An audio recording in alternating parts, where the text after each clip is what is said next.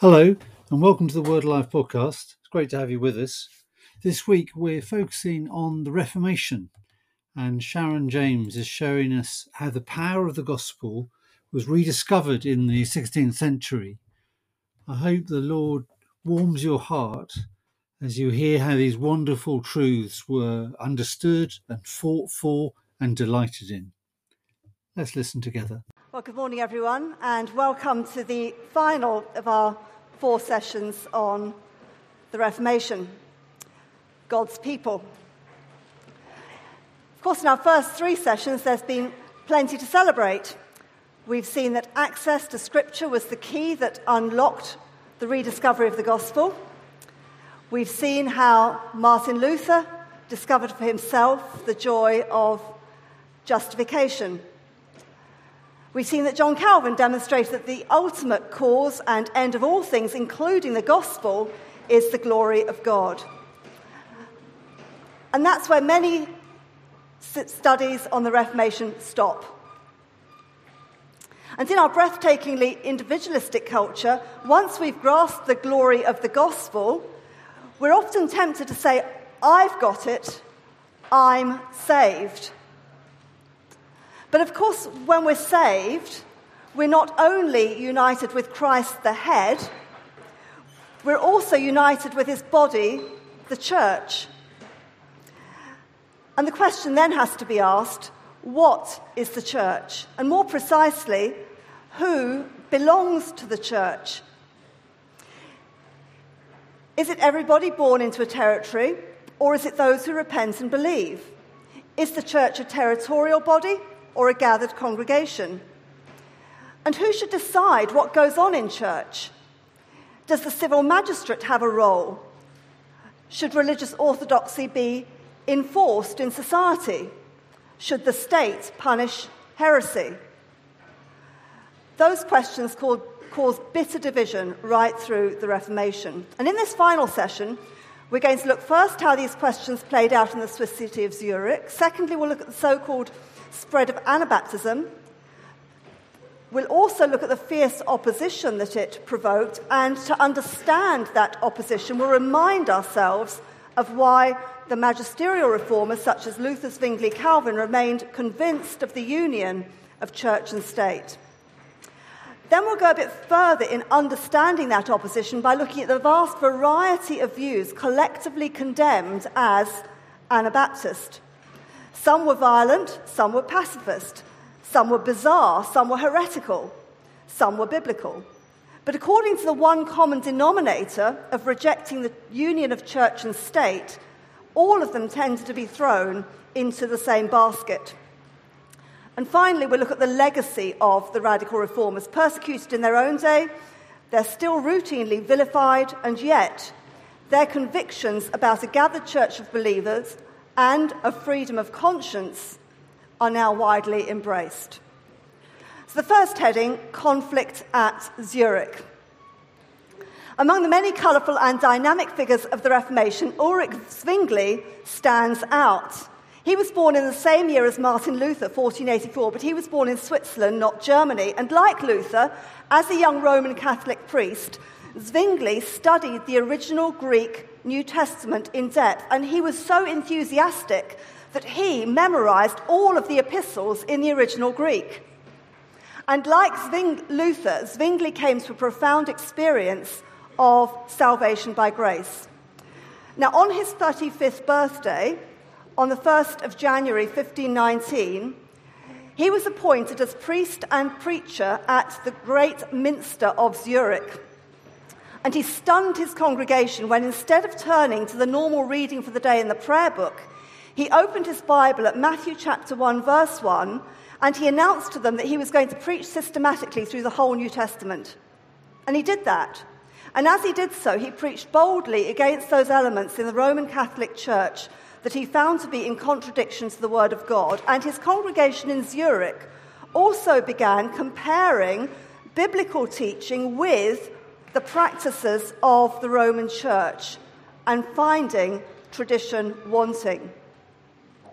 So it was on a Friday evening during Lent, 1522, that a leading Zurich citizen, he was a publisher, invited some friends round for supper, including Zwingli, and he served sausage. And that sausage supper was an act of revolution because it defied the Roman Catholic tradition that meat should not be eaten during Lent on Fridays. Now, shortly after that, Zwingli preached a sermon that had the title On the Choice and Freedom of Food.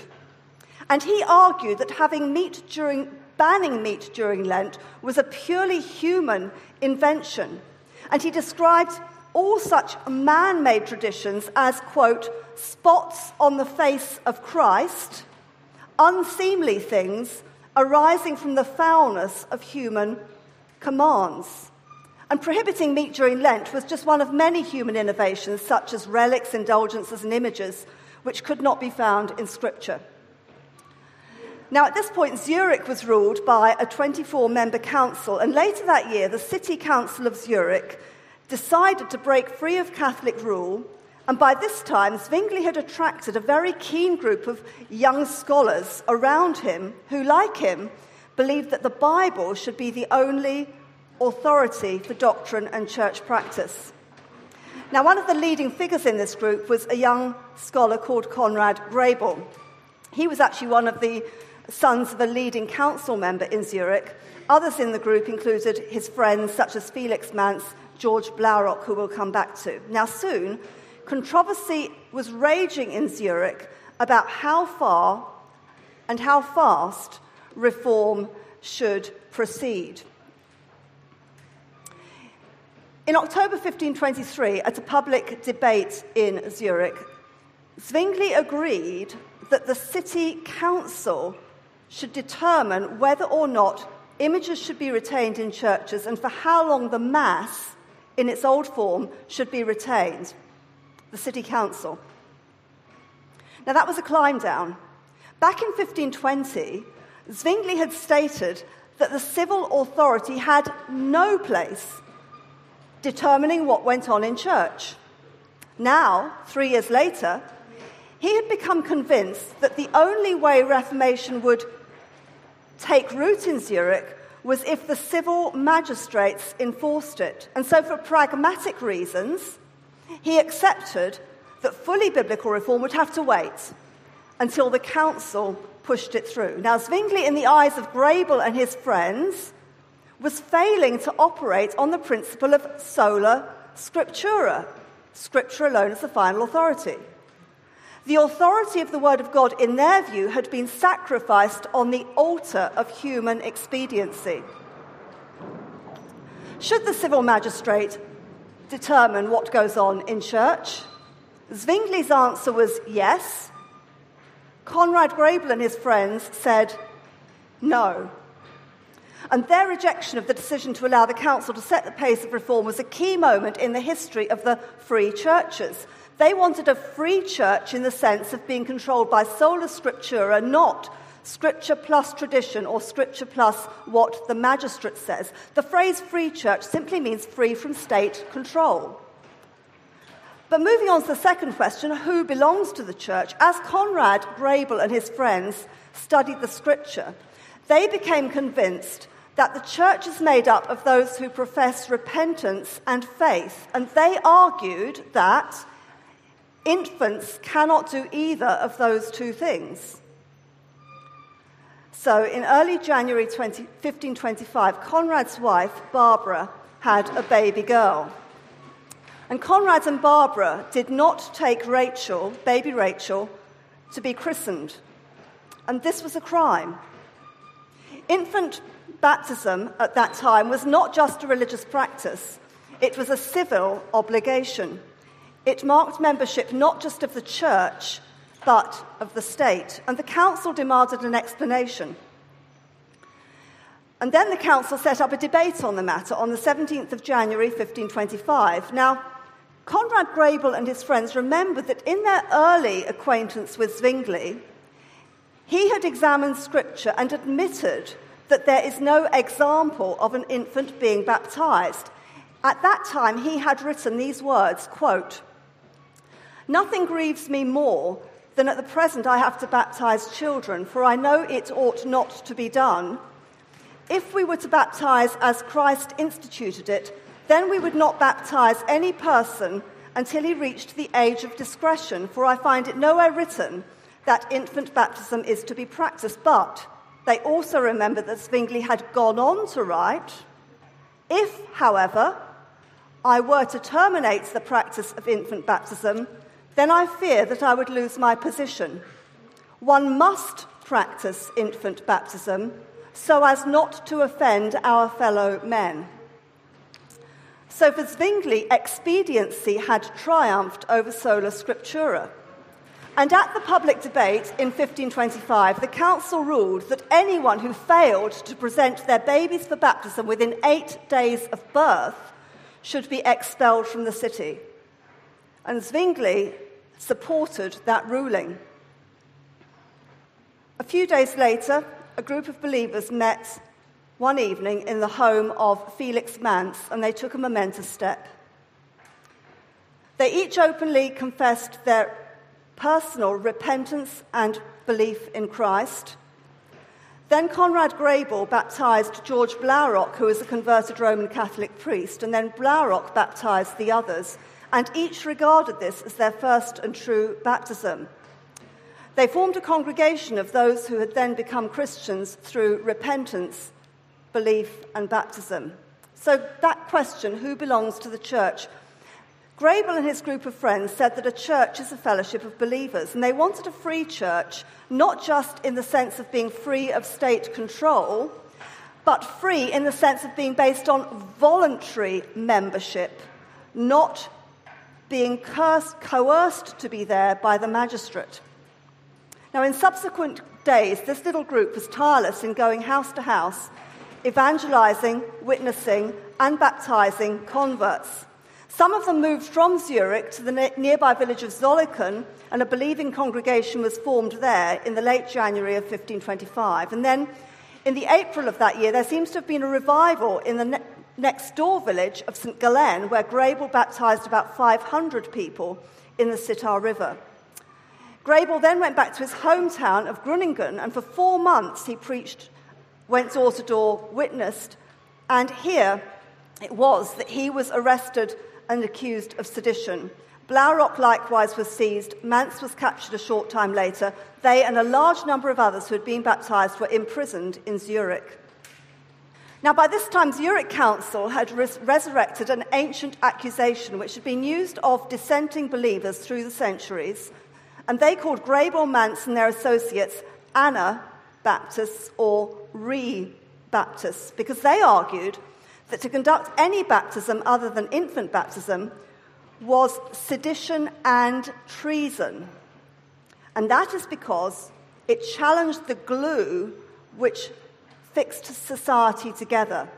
Now, Grebel and his friends never accepted that label of Anabaptists. They simply called themselves Christians or brethren or brothers and sisters. But the council now pronounced that any who practiced what they called Anabaptism should recant, and torture could be used to secure that recantation. If they did not recant, if they were citizens of Zurich, they could be killed, and if they were not citizens, they could be banished. And Zwingli fully endorsed that ruling. In 1525, an advocate of believers' baptism called Balthasar Hubmaier fled to Zurich from a Roman Catholic territory. He had the previous year written a powerful plea for religious toleration with a title, Concerning Heretics and Those Who Burn Them. And in this book, he argued, quote, "Now it is apparent to anyone, even the blind, that the law which demands the burning of heretics is an invention of the devil." He was arrested, and the Zurich magistrates ordered that he should be tortured to force him to recant. Zwingli commented with satisfaction on the success of this, writing, quote, "He repeated the retraction 3 times when stretched on the rack, bewailing his misery," end quote. Of course, it was a forced recantation which Hubmaier bitterly regretted, and he quickly returned to preaching the need for repentance and baptism. And between 1526 and 1527, over in present-day Slovakia, Moravia, he conducted a preaching and visitation ministry which was spectacularly successful. There was an extraordinary movement of the Spirit, and about 6,000 professed repentance and were baptized, including leading members of the nobility. But when recaptured by imperial forces, Roman Catholic imperial forces, Hubmaier was taken to Vienna. He was imprisoned, he was tortured, and he was burned at the stake, and his wife was drowned. Back to Zurich.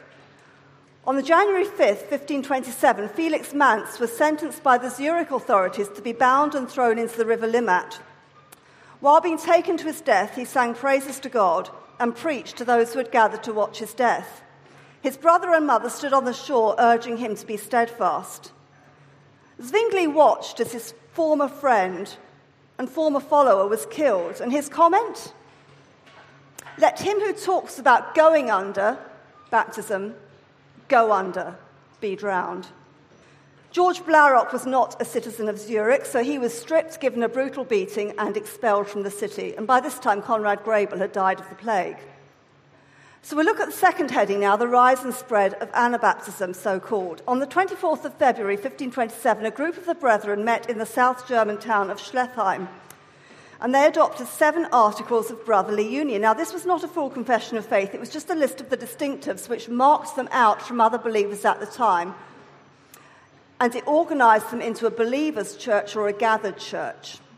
And it affirmed that magistrates are ordained for the punishment of evildoers, including capital punishment, but within the church, the ultimate punishment is excommunication.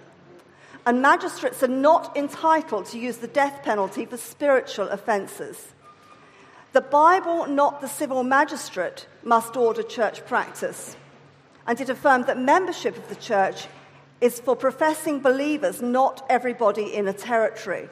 And this is the gathered church principle.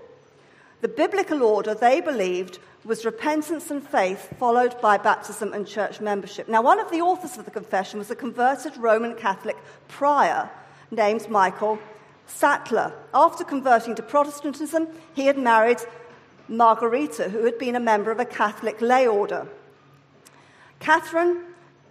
Margarita and Michael were baptized as believers in May 1527, but then they were captured by the Catholic authorities, along with 9 other men and 8 women. Michael's sentence was shocking. The authorities ruled, quote, "He shall be committed to the hangman, who shall take him to the square, and then first cut out his tongue, then chain him to a wagon, tear his body twice with hot tongs there, and 5 more times before the gate, and then burn his body to powder." Sattler died bravely, praying for his persecutors, and 8 days later his wife Margarita was drowned. So those who joined a believer's church could expect to be hunted down and persecuted. And reacting against that coercion, many of them adopted an ethic of non-resistance. They believed that the Sermon on the Mount meant that believers could not take up arms. And in the context of the time, where magistrates had to be willing to engage in torture, including in the compulsion of religion, they reacted by saying that true believers should not serve as magistrates. Now, the evangelical Anabaptist movement spread rapidly from 1527 onwards, not only in Switzerland, but also through South Germany, up through Austria, Eastern Europe, and the Low Countries. Probably that map is not very clear at the back, but the pale purple area marks the Holy Roman Empire, and the area that's marked green is marking the main areas of Anabaptist diffusion. But throughout that whole region, Catholic, Lutheran, and Zwinglian authorities all tried to stamp out that movement by force. Magistrates in both Protestant and Catholic areas forcibly christened children against their parents' wishes.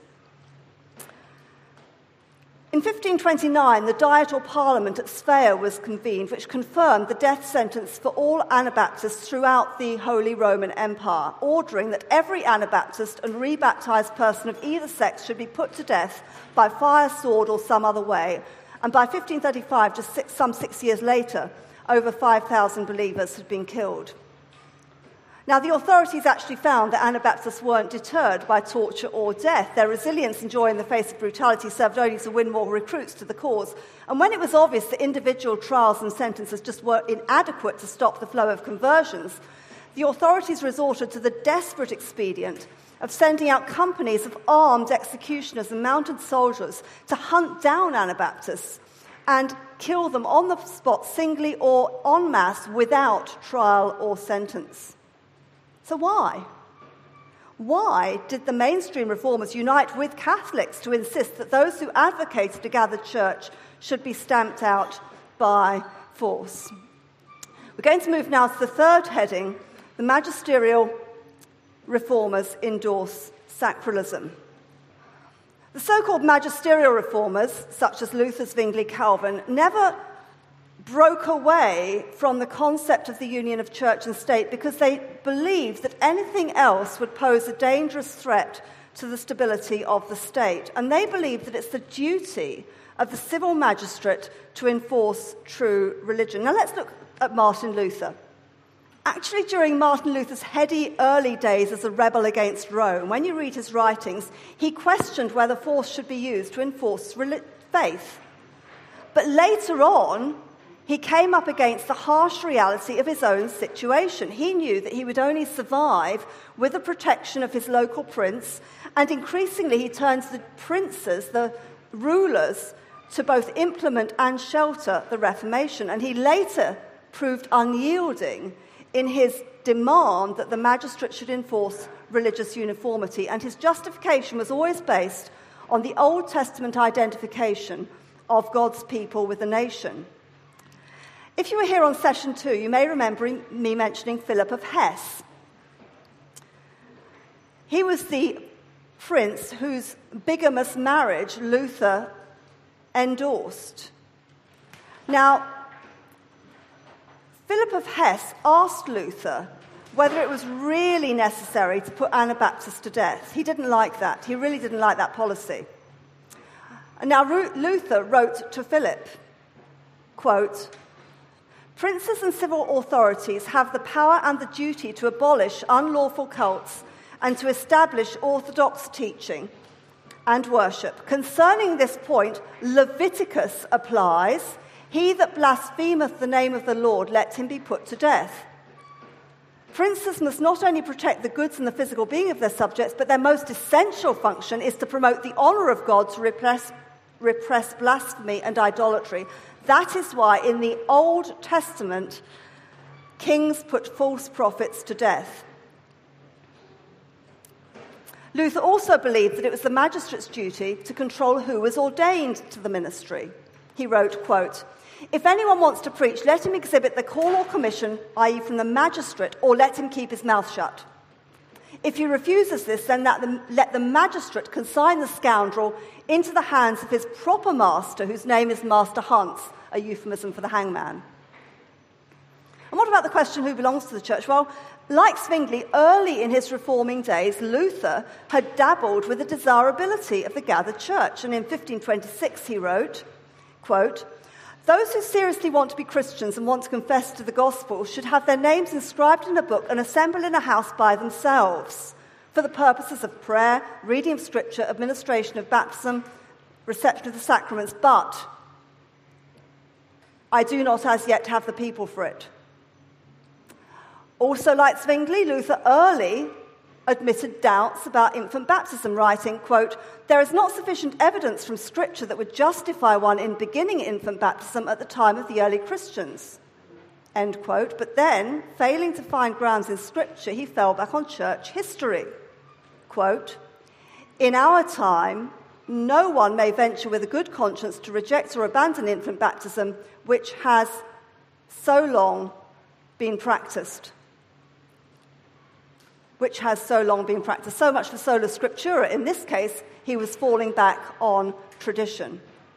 And later, Luther was virulent in his criticism of any who supported a gathered church of believers, and he wrote, "Conventicles, private meetings for religious devotion, are in no cases to be tolerated. They're the thieves and murderers of whom Christ spoke in John 10:8, people who invade another person's parish. They must neither be tolerated or listened to, even if they seek to preach the pure gospel.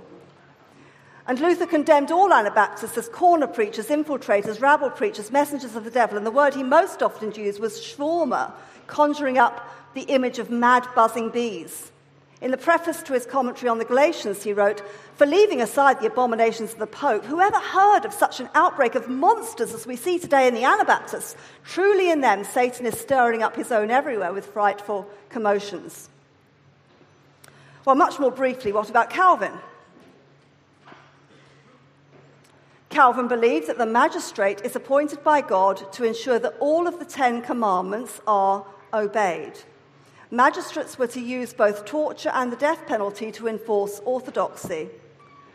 Now, admiring biographers tend to airbrush out the more disturbing elements of his correspondence.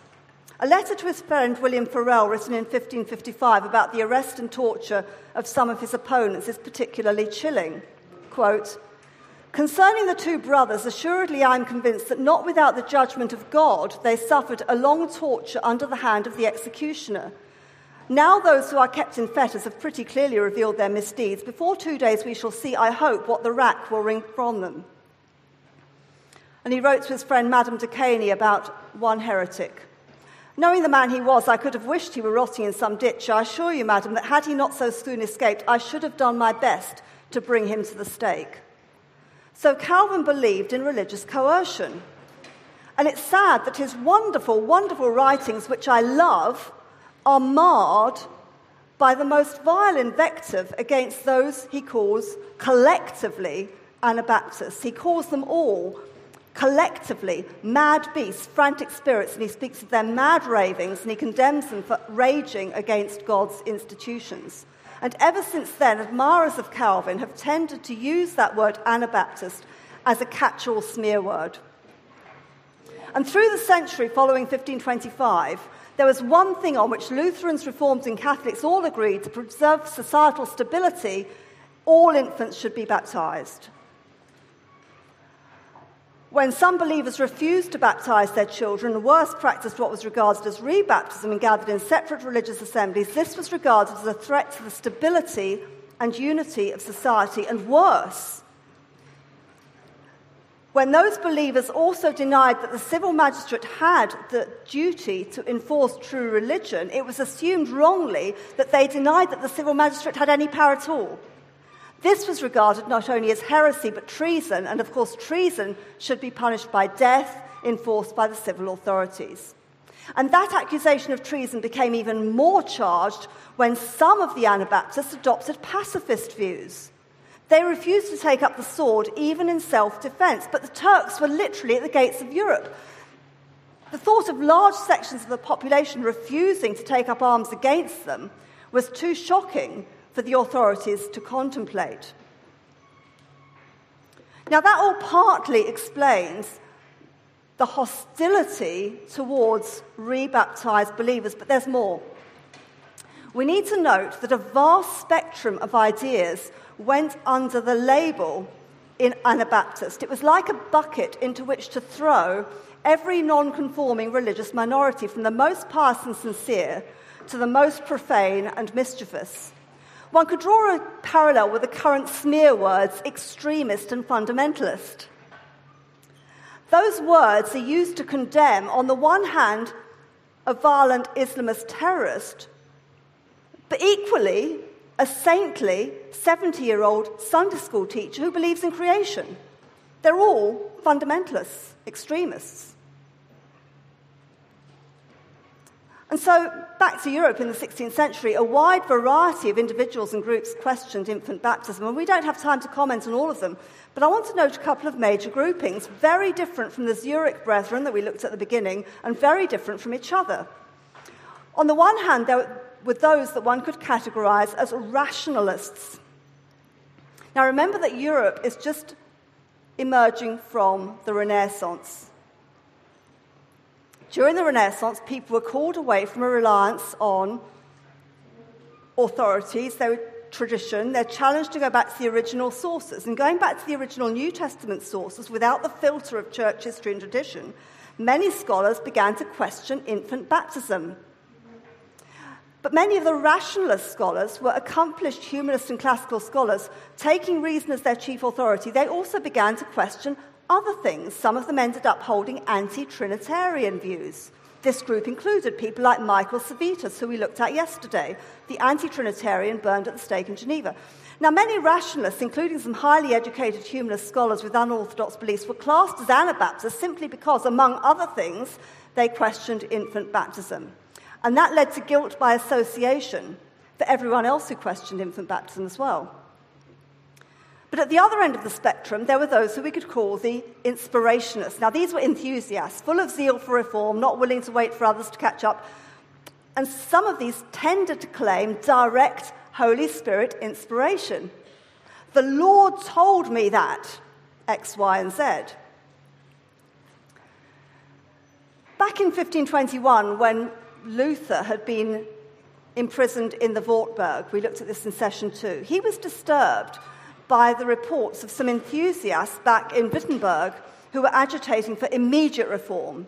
They wanted immediate removal of images from churches, immediate reform in liturgy and practice, and two of the leaders of that enthusiastic movement were called Thomas Storch and Thomas Münster, and they were nicknamed the Zwickau prophets. Now, Thomas Münster would shortly afterwards be caught up in the widespread German peasant rebellions of 1525. He was captured, tortured, and executed, but by then, Luther had reacted with almost incandescent horror to the peasants' revolt, and after this, he always associated rebellion with Anabaptism. And there's a double irony here. First off, Thomas Münster never baptized believers, and second off, his taking up of arms was in direct contrast to the pacifist convictions of many other Anabaptists.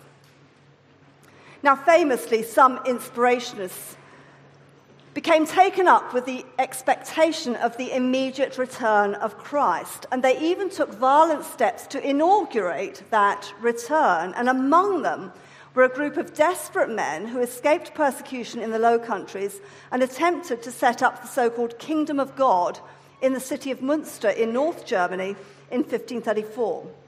They founded a kind of socialist state, and they called it the New Jerusalem, and all manner of shocking things happened which actually gripped the collective attention of Europe like a running soap opera. The town was captured in 1535 by an alliance of Catholic and Lutheran forces. The leaders were tortured to death, and their corpses were exhibited in metal baskets. You can still go to Münster today and see those baskets hanging from the tower of St. Lambert's. And this tragic drama was used for many, many decades, if not centuries, to blacken the name of Anabaptists. But now let's take a brief look at some of those labelled Anabaptists who are neither rationalists nor inspirationists. Many, like the group in Zurich that we saw earlier, just didn't believe that the state should control what goes on in the church. They didn't believe that the people of God are a nation-state based on blood like the Old Testament, but a gathered group of repentant sinners who profess faith in Christ, as in the New Testament. They believed that church membership should be voluntary and that the mark of entry is repentance and believers' baptism. Anabaptism was ceaselessly persecuted. Doctrinal precision was not always evident. And one can look back and fault the theology of many of them, but their strength was a great love for Christ and a great love for the church. Menno Simons of the Netherlands is remembered as the founder of the Mennonites, many of whom fled to America. Another leader, Jakob Hutter, from the Tyrol, gave his name to the Hutterites, Anabaptists who were successfully pushed by persecution further and further into Eastern Europe and then ultimately over to North America. And in the context of living on the run from persecutors, many of them shared their possessions, and in time they formalized the principle of communal life. And it wasn't just a matter of survival. There was an earnest desire to follow Christ's example and obey his teaching, however radical that seems.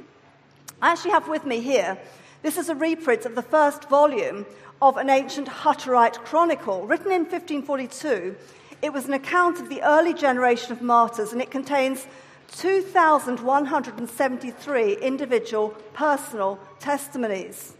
Passed down secretly from generation to generation, it was recovered and printed in the 20th century. And these testimonies are some of the most moving and inspiring accounts of devotion to Christ that you will ever come across. Another collection of testimonies was first published in Holland in 1660, and the full title was The Bloody Theatre or Martyr's Mirror of the Defenceless Christians who baptized only upon confession of faith and who suffered and died for the testimony of Jesus their Saviour from the time of Christ to the year AD 60. It's actually available online, free, and I've given the link on the resource list. The use of the word defenceless in this case refers to the Anabaptist belief in non-resistance. And there are so many examples that one could give of that working out in practice. But the most famous example possibly is the example of Dirk Williams. In 1569, a Dutch Anabaptist, Dirk Williams, escaped from his home, but he was chased by officials. Coming to a frozen dike, he crossed safely, but his leading pursuer fell through the thin ice. And turning back, Dirk Williams saved his pursuer from certain drowning. Despite this, he was arrested and burned slowly at the stake. Here's one more testimony recorded in the Martyr's Mirror, which tells of the faith of a young woman called Janneken Muntstorp. Janneken was killed in Antwerp in 1573. While in prison awaiting execution, she gave birth to a baby girl. And she left a letter to be given to her daughter in later years. And she wrote, "My dear little child, I commend you to God that he will keep you and let you grow up in his fear. You shall have no lack if only you fear God, for he will be the father of the orphans. My dear lamb, I who am imprisoned and bound here for the Lord's sake can help you in no other way. Your father and I were permitted to live together only half a year, after which we were apprehended because we sought out the salvation of our souls. They took him from me and killed him. I have borne you under my heart and with great sorrow for 9 months, and given birth to you here in prison in great pain. They have now taken you from me. And here I lie expecting death every morning and shall soon follow your dear father. My dear lamb, who art yet very little and very young, I leave you this letter and this gold ring. I bid you adieu and kiss you with a perpetual kiss of peace. If you follow that which is good, you will receive the crown of eternal life. This crown I wish you, and the crucified, bleeding, naked, despised, rejected, and slain Christ for your bridegroom." We don't know what became of Janneken's little baby girl, but I believe that testimony still speaks today, and it speaks not only of Janneken's shining love for Jesus Christ, but it also speaks, doesn't it, of the horrible evil of religious persecution. What about the legacy of the radical reformers? Well, in terms of direct denominational descent, there are the Mennonites, the Amish, the Hutterites, the Mennonite Brethren, the Brethren in Christ. In total, about 730,000 people in 57 countries, with the largest numbers in North America, Zaire, Indonesia, and Russia. But in strictly denominational terms, we cannot draw a straight line between the radicals of the 16th century and, for example, the Baptists of today. The Baptist movement in England arose in the later 16th and 17th centuries from the Puritan movement, and the English Baptists always distanced themselves from the continental Anabaptists. One reason being that many of the English particular Baptists, as they were called, were committed to reform beliefs with regard to divine sovereignty, for example, and that was in contrast to the rejection of Calvinist beliefs by some continental Anabaptists. So if you look at the 1689 Confession of Faith, Baptist Confession of Faith, it deliberately mirrored the Westminster Confession, with the exceptions of believers' baptism and the fact that the magistrate, in the Baptist view, should not enforce religious orthodoxy. But, of course, Baptists accept the central and distinctive Anabaptist view that entry to the believer's church or gathered church follows on from believer's baptism. Worldwide, they form one of the largest denominations, but it's not only Baptists who accept those principles, is it? Many Pentecostals, many Charismatics would generally practice believer's baptism and with it the gathered church principle, as would many other evangelicals. But in terms of acceptance of the central Anabaptist vision of a church free of state control and with voluntary, not coerced membership, this notion, so toxic, so despised, in the 16th century is now completely mainstream. The radical reformers were way ahead of their time, and we can look back and only admire their courage in standing against all the forces of the establishment of their day on that point of principle. And then freedom of conscience. The conviction that church membership should be voluntary and not forced goes inseparably with a belief in freedom of conscience. The Anabaptists argued that God desires willing obedience. True faith cannot be coerced. And so today, whatever our genuinely held differing convictions may be about either establishment or baptism, and of course there are genuinely held differences of view on both those issues of establishment and baptism, we would all agree, whatever we think of that we don't think that people who disagree with us should be killed. The Anabaptists were way ahead of their time in arguing for religious freedom. And in subsequent years, it was their followers, at least in terms of belief, the early Baptists, who continued to pioneer that radical notion of liberty of conscience. The first full defense of religious liberty in English was written by the Baptist Thomas Helwys in 1612. And he wrote a book called The Mystery of Iniquity, a treatise against religious persecution. And he then sent a personally inscribed copy to King James, writing, quote, "If the king's people be obedient and true subjects, obeying all human laws made by the king, our Lord the King can require nothing more, for men's religion to God is betwixt God and themselves. The king shall not answer for it, neither may the king be judged between God and man." Well, James I was not impressed. He had Thomas Helwys imprisoned in Newgate Prison in vile conditions, and Thomas died there in 1616. The next landmark biblical defense of religious liberty was written in 1644 by the Baptist Roger Williams. Now, Williams had come to strong Puritan convictions while in Cambridge, studying Cambridge University, and in 1631 he sailed over to Massachusetts, and he argued that force never produces genuine faith, that forced worship is abominable to God, and that the magistrate has no place in coercing religion. He wrote, "That cannot be a true religion which needs carnal weapons to uphold it."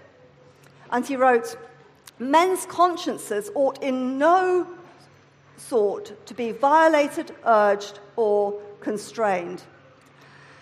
Now, of course, those ideas were anathema to the Puritan civil and religious authorities in Massachusetts, and so he was expelled from Massachusetts, and he purchased land on Rhode Island, where he founded a settlement which he called Providence, a haven for those with distress of conscience. This was the first colony which deliberately set out to practice separation of church and state and freedom of conscience and religion.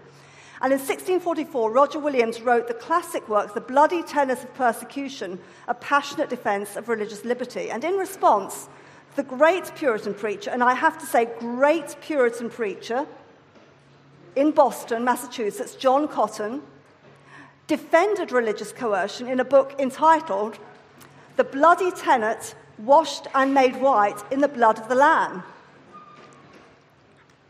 But then in 1651, a cause célèbre moved Roger Williams to write a further defense of religious liberty, the cause célèbre being that of Obadiah Holmes. Holmes was a Puritan who had sailed to Massachusetts in 1638, and when later he came to Baptist convictions, he was expelled from Massachusetts and found refuge in Rhode Island. But in 1651, he made a visit to an elderly Baptist in Massachusetts, and with some others held a little service in that person's home, and he was arrested. And during the court hearing in Boston, John Cotton stated that denying infant baptism would overturn all and was a capital offence, and that those who did so were soul murderers. Obadiah was fined, but on principle refused to pay the fine, and the magistrates then ordered that he should be whipped. And this is how the governor of Rhode Island described with horror what happened on August the 5th, 1651. Quote, "Mr. Holmes was whipped 30 stripes, and in such an unmerciful manner that for many days, if not weeks, he could take no rest, but as he lay upon his knees and elbows, not being able to suffer any part of his body to touch the bed whereon he lay." While Puritans back in England were horrified, Oliver Cromwell took a personal interest in the case. Roger Williams was so incensed that he wrote a further work on religious liberty with the title, "The Bloody Tenet Made Yet More Bloody by Mr. Cotton's Endeavour to Wash It White in the Blood of the Lamb."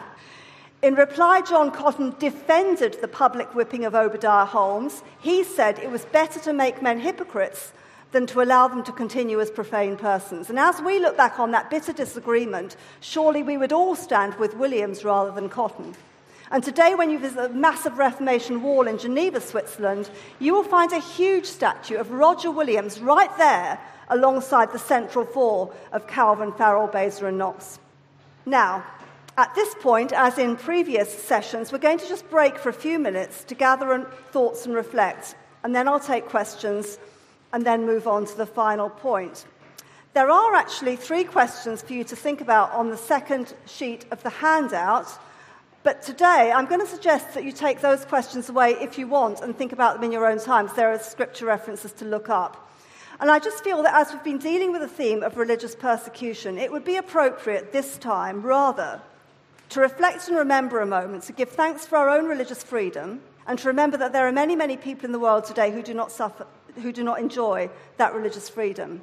And I'm moved to say that we should reflect on this for a couple of minutes, simply because on Sunday, while we were gathering on that lovely sunny morning for our wonderful first day together at Word Alive, bombs went off in 2 church services in Egypt, deliberately put there for Palm Sunday. An explosion in St. George's Church, Tanta, 60 miles north of Cairo, left at least 29 dead and 75 injured. And then a suicide bomber detonated a device outside St. Mark's Cathedral in Alexandria, killing 16 and injuring 33. That happened just this last Sunday while we were enjoying ministry here. So I suggest that we just take a couple of minutes, probably by ourselves, but maybe you'll want to say a prayer with a neighbour, and just give thanks for the freedom we have, and maybe lift a prayer for those believers who've lost loved ones in Egypt, those who are terribly wounded, those who are grieving, and those who are frightened. So let's take a couple of minutes to give thanks and to pray for the persecuted church, and then we'll come back together for questions. Let's come back together now. I actually got that information from Release International. And for more prayer information on that, I suggest you visit the Release International stand. It's the most beautifully situated stand in the whole hub because it's bang opposite the coffee shop. When you go and get your coffee, you've got Release International right beside you, and they've got a limited offer at the moment. If you sign up to receive their regular prayer news, they will give you a free copy of this classic book by Richard Wurmbrand called Tortured for Christ. Now, this is a must-read for every Christian. During the 1950s, Richard Wurmbrand was horrifically tortured by the Romanian authorities because he would not deny his faith. I heard him speak in the 1980s in Canada, and it was one of the most moving experiences of my life. This is a wonderful book, and Release International are giving away free copies if you sign up for their prayer list. They're actually also giving you an alternative of a free teddy bear. So if you want a take-home gift for a child, you could always go for the teddy bear.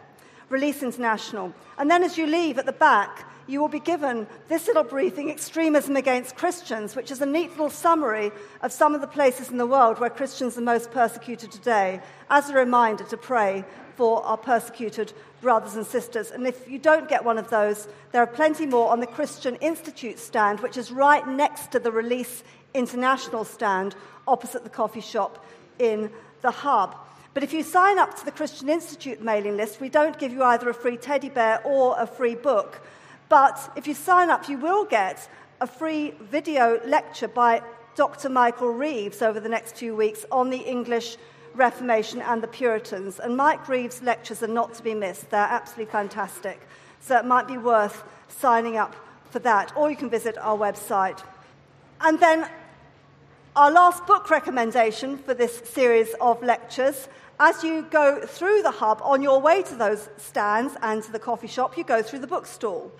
And as you go through the bookstall, I'd love you to have a look at this book called Rescuing the Gospel by Erwin Lutzer, because this is a fantastic overview of the Reformation in a popular and accessible style. He treats everything that we've treated in these 4 sessions in an engaging way, and there are maps, and there are pictures, and there are photographs. And then at the back, he gives a fantastic chapter on this question: Is the Reformation over? Do we still need the Reformation today? An extremely helpful chapter at the end. So that's a resource that I would highly recommend from the bookstore. There are plenty of copies there. Now, we can move into a time of questions. And before we take questions from the floor, I want to say thank you to those people who left questions at our stand. And I'm just going to deal with those questions first while you think of whether you've got a question that you want to come at me from the floor with. There was a question, can you recommend resources for exploring the teaching of the Orthodox Church on Reformation principles? Yes, I can. There is a fantastic book by a really good theologian called Robert Letham, Letham, Robert Letham, and it's called Through Western Eyes. And Bob Letham takes a look at the Eastern Orthodox Church in that book through Western eyes, and it's published by Christian Focus in 2010. I hope that helps you. And then there was a very good question, how are we best sharing the gospel or Reformation truth with Catholic friends, neighbours, colleagues? Well, firstly, a brief word about my own experience. I was a volunteer in Malawi between 1982 and 1984, and in a very remote rural area of Malawi where there were only Catholics. I was engaging with Catholics a lot. And I would just simply say that testifying to assurance of salvation in a very simple and direct and genuine way that leads to good conversations. But to carry that further, on your resource list, there's a very, very helpful book by Chris Castaldo, who is himself a converted Catholic, and it's called Talking with Catholics About the Gospel. And that's a fantastic resource on sharing the gospel in an engaging way with Catholics. It's a great mistake to talk to Catholics in the 21st century as if we're still back in the 16th century. Things have changed an awful lot, of course. And Chris Castaldo gives good advice. Now, that's noted for you on the second page of the further resource sheet under the heading, Is the Reformation Over? If any of you have not received a copy of this handout, Further Resources, you could either wave your hand now and a steward will give you one, or you can grab one as you go out at the end. But if you want to get one now, the stewards will help you. And then another question. This was very helpful. Yesterday, I didn't actually comment on the practical application questions 1 and 2. We just moved swiftly on. And if you were here yesterday, the practical application question was, firstly, how does the truth of divine sovereignty strengthen our faith and trust when we encounter personal challenges and tragedies? A horrendous tragedy hits us. It's absolutely no comfort at all to think at that moment, God is out of control. God is king. God is in control. He will work all things for his glory and for my good. It's the times when we're at the end of our resources and at the end of our tether, when those personal tragedies hit us, that we then lean hard on Christ. And it's at those times when we look back that we actually grow like Christ. And I think that the classic text for that time is Romans chapter 5, where we're told we can rejoice in suffering because we know that suffering produces perseverance, character, hope. Hope does not disappoint us. And it's at those times, many of us will testify that God pours out his love in an extraordinary way into our hearts by the Holy Spirit that he has given us. God is in control. That is a comfort when we have those times of personal tragedy. And then the second question yesterday that I didn't comment on, how does the truth of divine sovereignty strengthen our faith and trust when we witness tragedies on a national or international scale? Again, big scale. It's of no comfort whatever if we think God is out of control. God is king. God is in control. Just read Revelation. Revelation is a grossly underread, underrated book. Read Revelation. God is in control. Very often judgments are designed to lead nations, peoples to repentance. Christ is King of kings and Lord of lords. That's the theme all the way through. Memorize Psalm 2 and Psalm 110. Christ is king. He has established his king on Zion, his holy hill. Memorize Psalm 46. I remember the day that the 9/11, when the Twin Towers collapsed. And I was sat with our two children, and we recited Psalm 46. God is our refuge and strength, our ever-present help in trouble. Therefore we will not fear, though the earth give way and the mountains fall into the heart of the sea. God is in control, and that gives us comfort at times of national and international crisis. And the end of that psalm says, "Be still and know that I am God. I will be exalted among the nations. I will be exalted in the earth." Whatever happens, nationally, internationally, God will be exalted in the earth. So that was those two questions, which I didn't comment on yesterday. And then there was a question coming in which said, why did God create the earth? For his glory. And then this person quotes C.S. Lewis, who says, "That which is sufficient in itself creates what it does not need, knowing that at the moment of creation the crucifixion is inevitable because it reveals the nature of agape." Any comment? Yeah, great. Amen. The Lamb was slain before the foundation of the earth. And those truths of divine sovereignty are there. As Calvin said, the whole epic of creation, fall, salvation, redemption, human history is to glorify God. And we glorify God when we recognize that he is a self-giving God, and that self-giving is expressed beautifully, so beautifully, at Calvary. So those were the four questions that came in, and thank you for those. But there's time very briefly for maybe two or three from the floor now. Hello. First of all, thanks so much for these lectures. Sorry, I can't see who you are. Hello, yeah, I'm here. These have been epic, so thank you so much. My question would be, when and why did people stop killing Anabaptists? As in, I think it's a good thing, but at what point did they become okay and they stopped doing that? Very good question. When and why did people stop killing the Baptists? In the Holy Roman Empire, it went on into the 18th century, and forced baptisms went on into the 19th century. In England, I believe, and this is off the top of my head, so I could be wrong, and you could easily Google it, I think that the last Baptist was killed in 1612. That's in terms of killing. In terms of unacceptability of belief, believers' baptism was unacceptable in mainstream circles for quite a while after that. One of my favourite devotional commentators is Matthew Henry. Matthew Henry almost believed that Baptists should be executed, although he wouldn't have actually executed them. He was so horrified by the idea of not baptizing infants. So there's been such a huge shift that believers' baptism is now completely accepted as okay, and even mainstream in evangelicalism, whereas even a relatively short time ago it was regarded as utter anathema. So the killing in England stopped about 1612, but unacceptability went on quite a lot longer. Was there a question down here or in the middle? Thanks. So when you were talking about sort of the persecution of the Baptists, you were saying that it was largely in response to their views on baptism and their views on freedom of conscience. And given the sort of vitriol with which the Reformers talked about them, I was wondering, was it purely those things, or was there other stuff they were teaching that was also anathema to the Reformers? This is a question about why, it's picking up on why were the Reformers so opposed to the Anabaptists. Was it just baptism? The major point was fear for the stability of society. The major fear was anarchy. The major fear was the breakdown of law and order.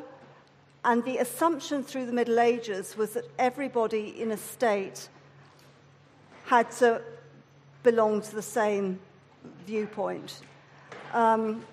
Charles Taylor deals with this in his massive book, The Secular Age, just the assumption that we now have the mindset and the assumption that people are free to choose their own belief. That was not even dreamed of. That was an alien concept. The assumption was stability happened when everybody all believed the same. And so the Anabaptists were just so out of kilter with the mindset of their time that it just appeared that like the earth would fall in if they were allowed to win the day. And they were gaining adherents quite quickly. And then, as I explained, there was such a variety of views that were all collectively thrown into the bucket labelled Anabaptists, that, of course, the Reformers feared anti-Trinitarianism, other heresies, and there were a whole load of other more complex doctrinal divisions, diversions, and disagreements, which I didn't have time to go into. But there was that collective fear of things getting out of control.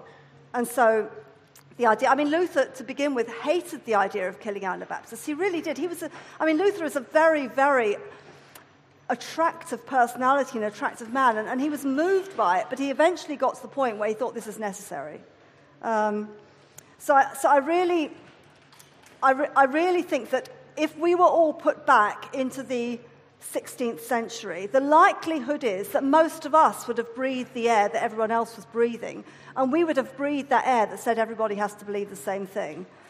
And we can't go back with our 21st century assumptions about individual freedom to believe what we want and judge Luther and Calvin by our 21st century assumptions, all right?